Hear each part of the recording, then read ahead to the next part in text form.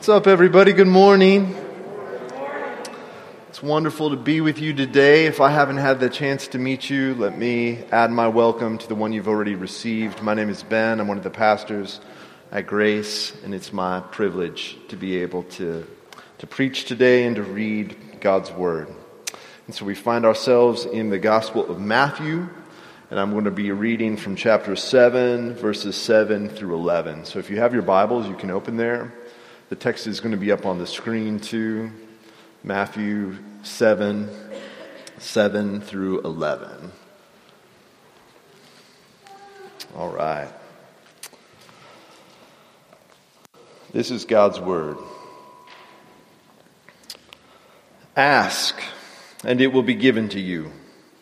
Seek, and you will find. Knock, and it will be opened to you. For everyone who asks receives, and the one who seeks finds, and the one who knocks it will be opened. Or which one of you, if his son or daughter asks him for bread, will give him a stone? Or if they ask for a fish, will give them a serpent? Or Brussels sprouts? If you then, who are evil, know how to give good gifts to your children, how much more will your Father who is in heaven give good things to those who ask him? This is the word of the Lord. Thanks be to God. Let me pray for us. Gracious Heavenly Father, that you would be with us this morning, that the words of my lips and the meditations of all of our hearts would be pleasing in your sight. O Lord, my rock and my redeemer. Amen. All right. Well, last Sunday we began a new sermon series on discipleship.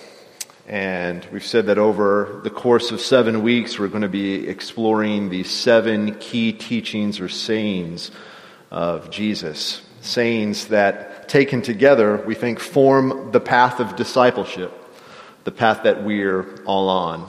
And so those sayings are: come and see, ask, seek, knock, turn and trust, follow me, abide with me, love one another, love your neighbor.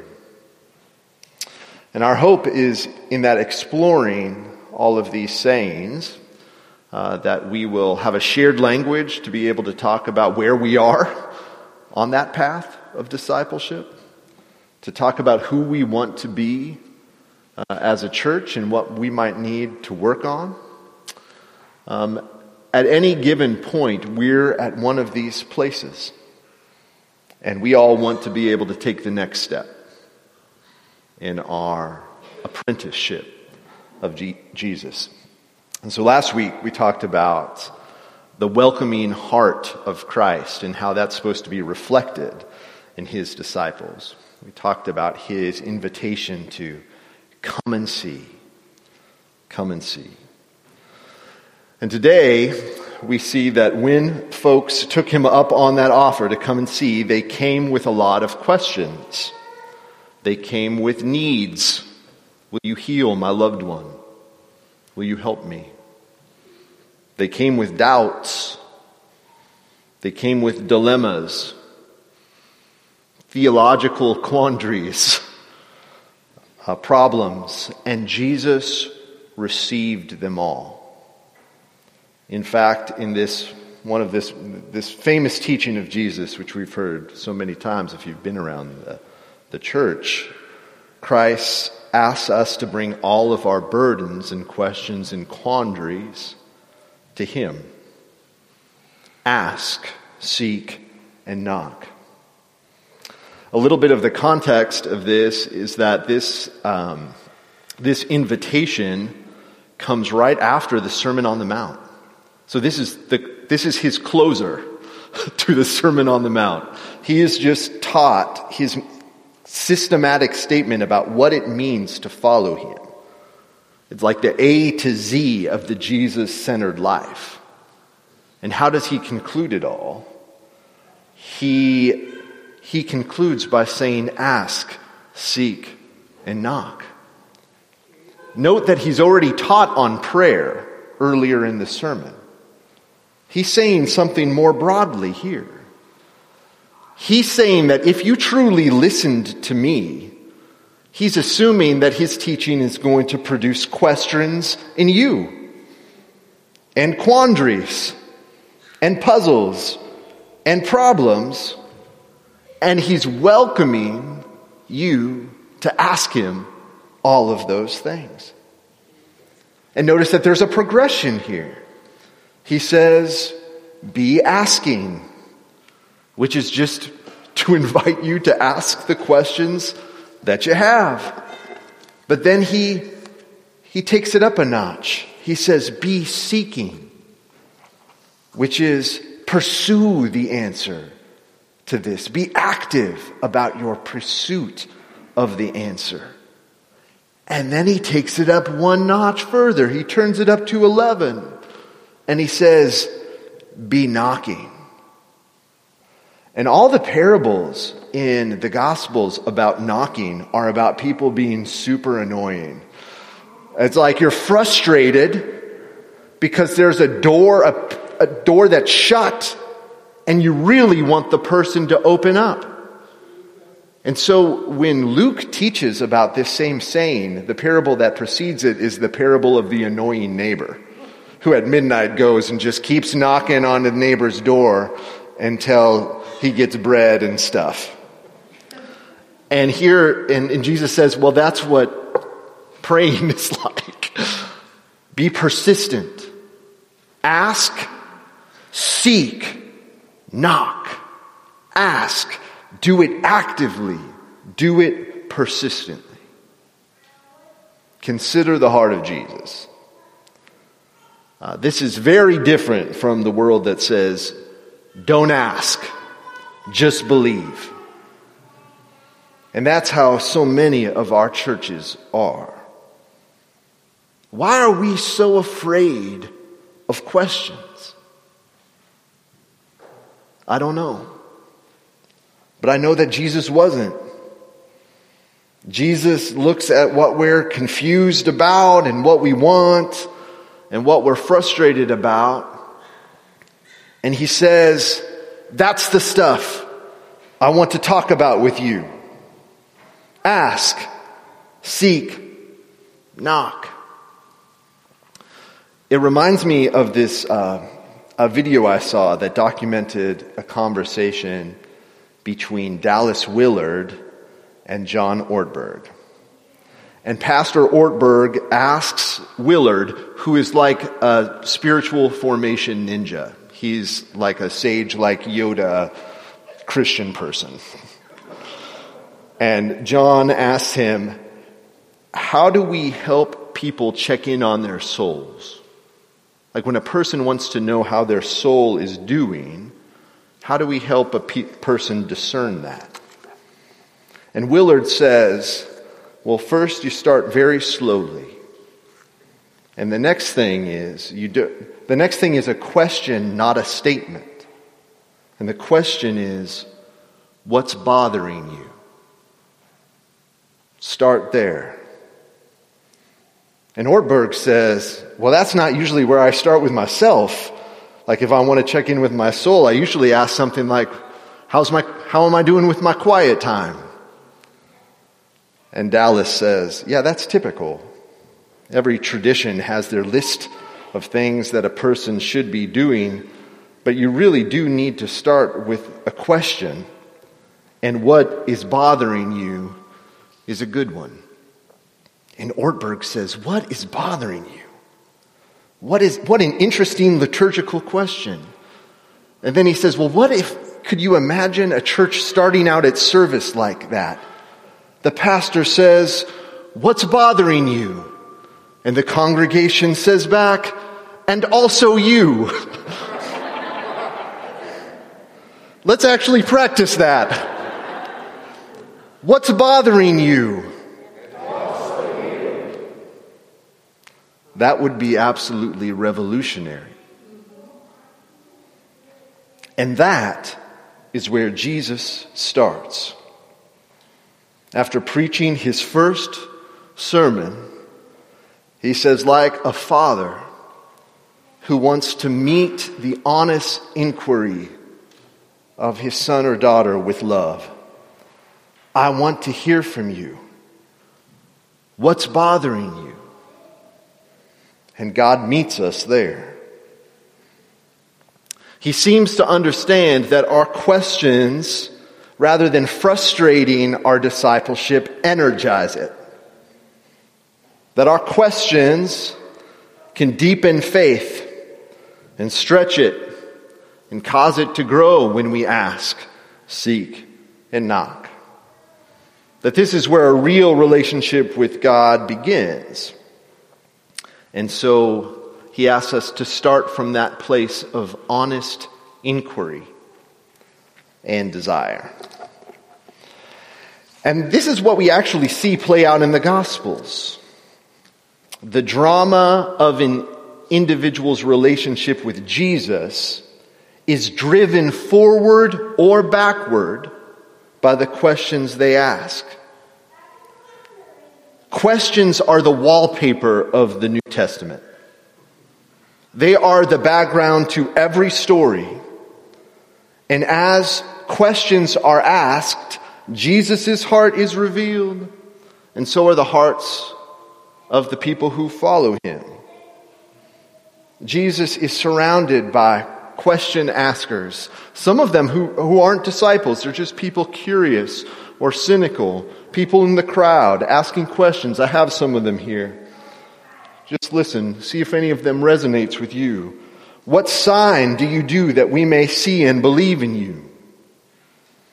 How long will you keep us in suspense? If you are the Christ, tell us plainly. Ever asked that question? How can a man be born when he's old? How can these things be?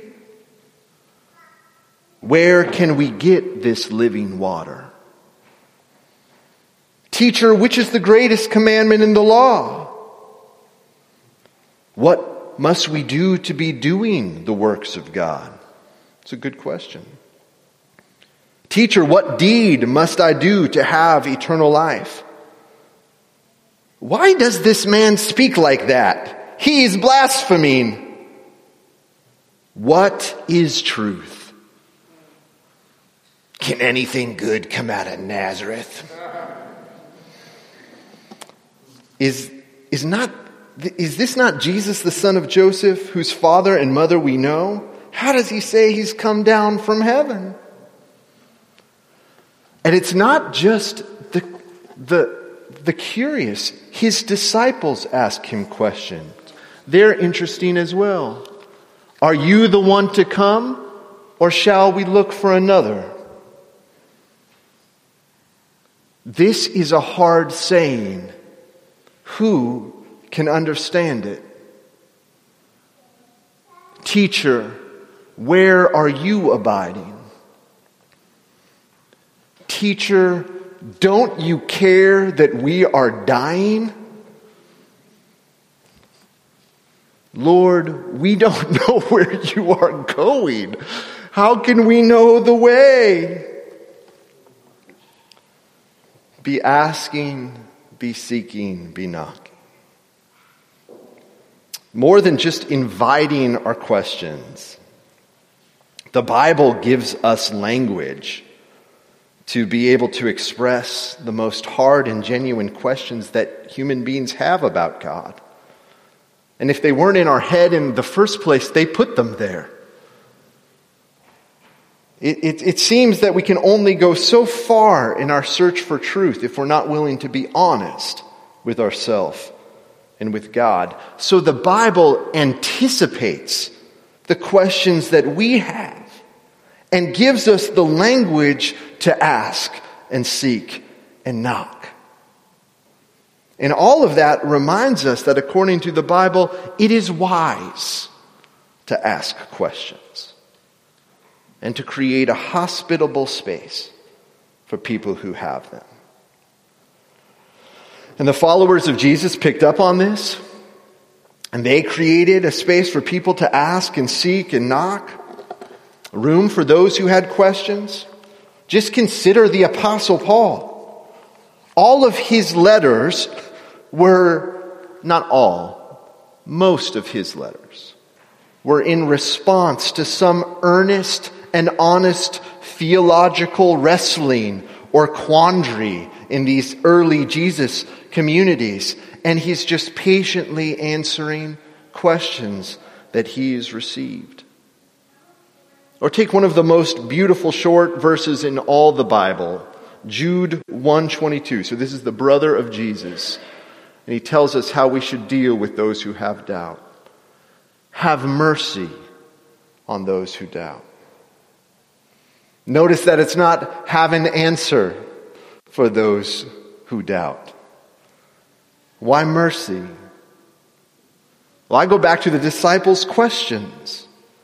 What was the source of them? It was often that they were in trouble, in a storm, or in prison, wondering why their life was harder and not easier after following Jesus. They had encountered real stuff in the world, and in the presence of that real stuff, they had questions.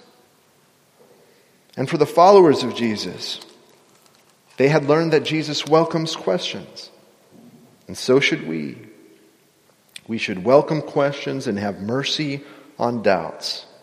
To be people who not only ask, seek, and knock, but make space for those who do. Asking, seeking, knocking. There's these questions that we have, and we're supposed to bring them to Him.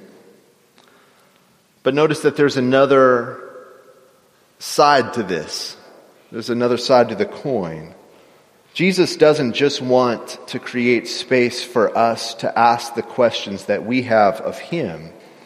He wants us to create space in our lives for us to be able to ask the questions He has of us. There are a lot of questions asked by Jesus' disciples. But the number of those questions are completely eclipsed by the questions that Jesus Himself asks the people who follow Him and the people He meets. Depending on how you count it, there are more than 300 questions that Jesus Himself asks in the Gospels. It is absolutely staggering. Here is a short sampling. But what about you? Who do you say that I am? What do you want me to do for you? Why are you so afraid? Why are you weeping? Why do you worry about clothes? What are you seeking? Why do you look at the speck of sawdust in your brother's eye and pay no attention to the plank in your own eye? What does a person gain if he gets the whole world, but they forfeit their soul? Why do you doubt? Why do you break the commandment of God for your tradition?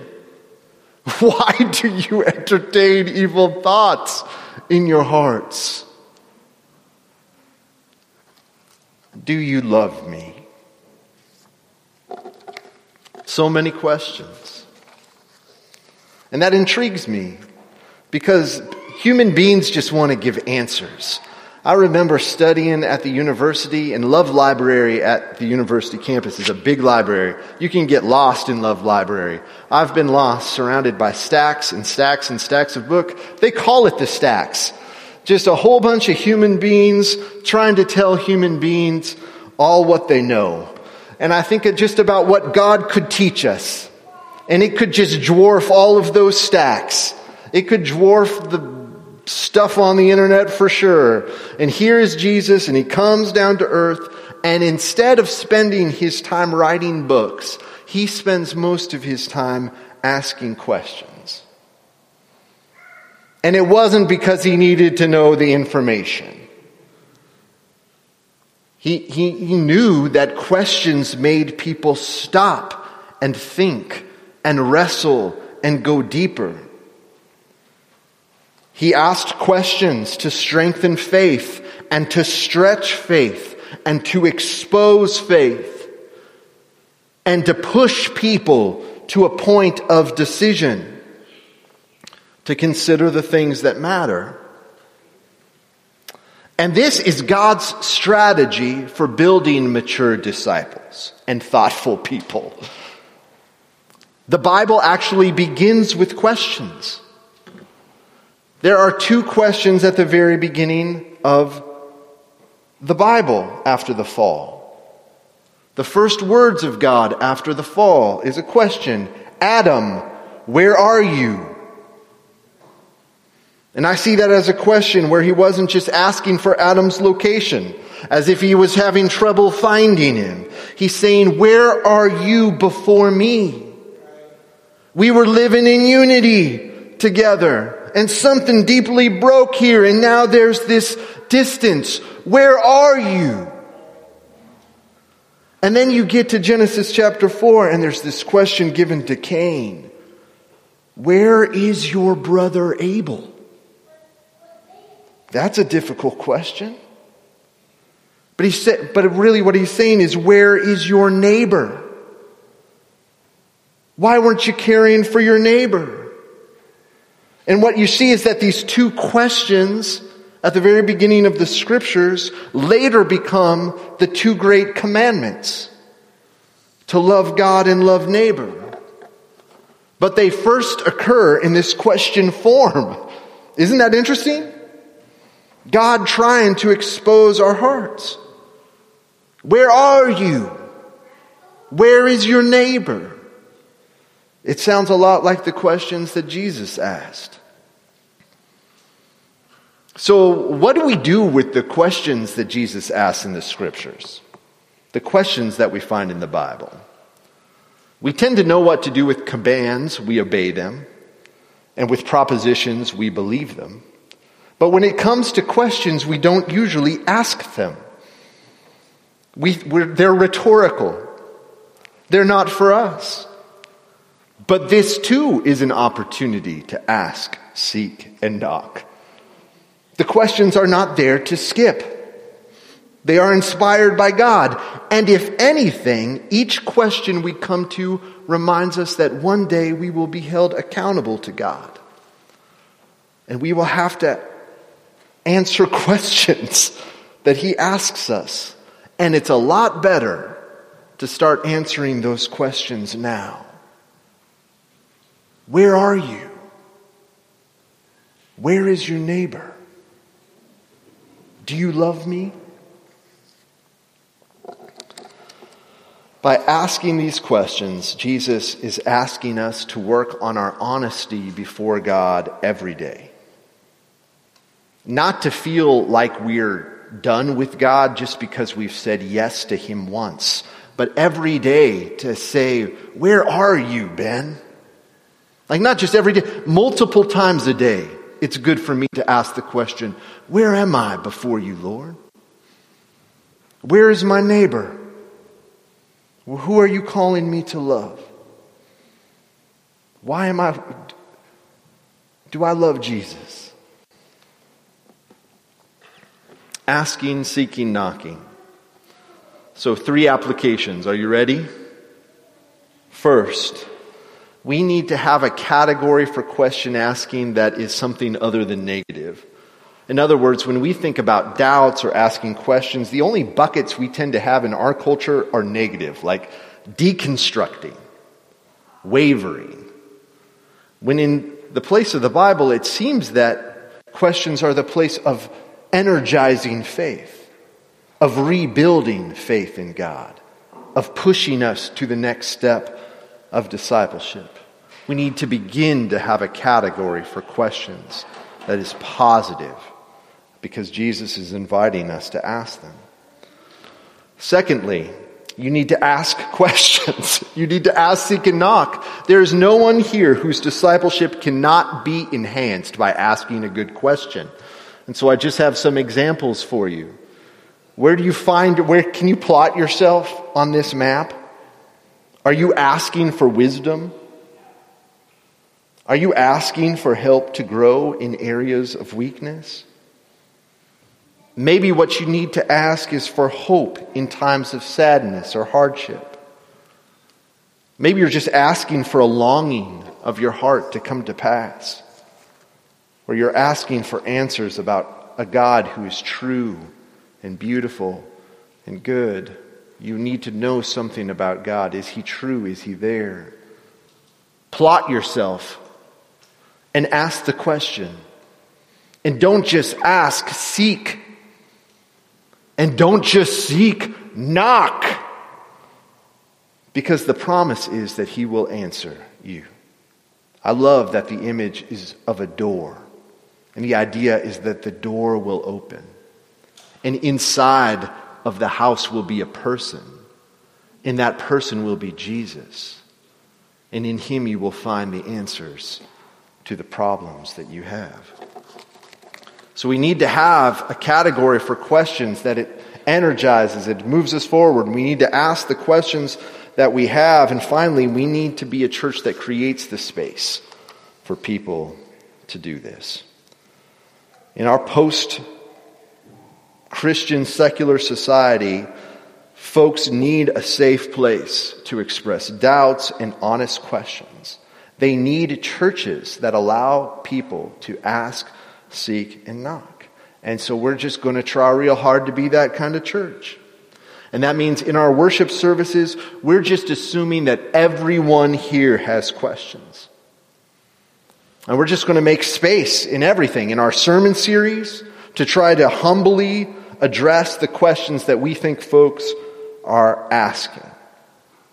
And when we address those questions, we're going to try our best not to give trite answers. Where the Bible speaks clearly, we'll speak clearly. But where there's mystery, we're going to embrace that as well. And we're going to be people who are definitely okay saying, I don't know, when we don't know. We're not going to expect every listener to agree with everything that a text says immediately. Though the core of our leadership at Grace ascribes to a definite belief, it isn't necessary that everyone here know what they believe about God or about themselves or about life. Goodness sakes, why would that be a requirement? It never has been for following Jesus. Rather, we see ourselves like these early disciples. Jesus asking us questions, pressing into our lives, us scratching our heads, asking Him questions back, going home, wrestling, coming back the next day, traveling with Him, asking, seeking, and knocking, and believing that as we do, the door will be open. Let me pray for us. Gracious Heavenly Father, thank you so much for this word, for this invitation to ask and seek and knock. I pray that we would be a congregation who lives openly and honestly before you. I pray that you would help us each identify something in our hearts that we need to bring before you and to ask and to say, Lord, I think this is the thing that's holding me back. Or it's been a long time since I've asked a hard, good question of the Lord. And maybe that's why I've been stuck for some time. Help us to have the courage to be able to seek your face day in and day out. To wrestle with the questions that you have of us. Because you are constantly pressing into our lives, trying to expose our faith, deepen us as people. And I pray that we would be able to hear your voice. And then we would just create a culture as a church where this could happen, because there's a lot of people who have a lot of questions. And we want to be that winsome, welcoming place that has the sense of Jesus about it. So by your Spirit, would you help us to do that, Lord? Help us to come and see. Help us to ask, seek, knock. We praise you. In Christ's name, amen.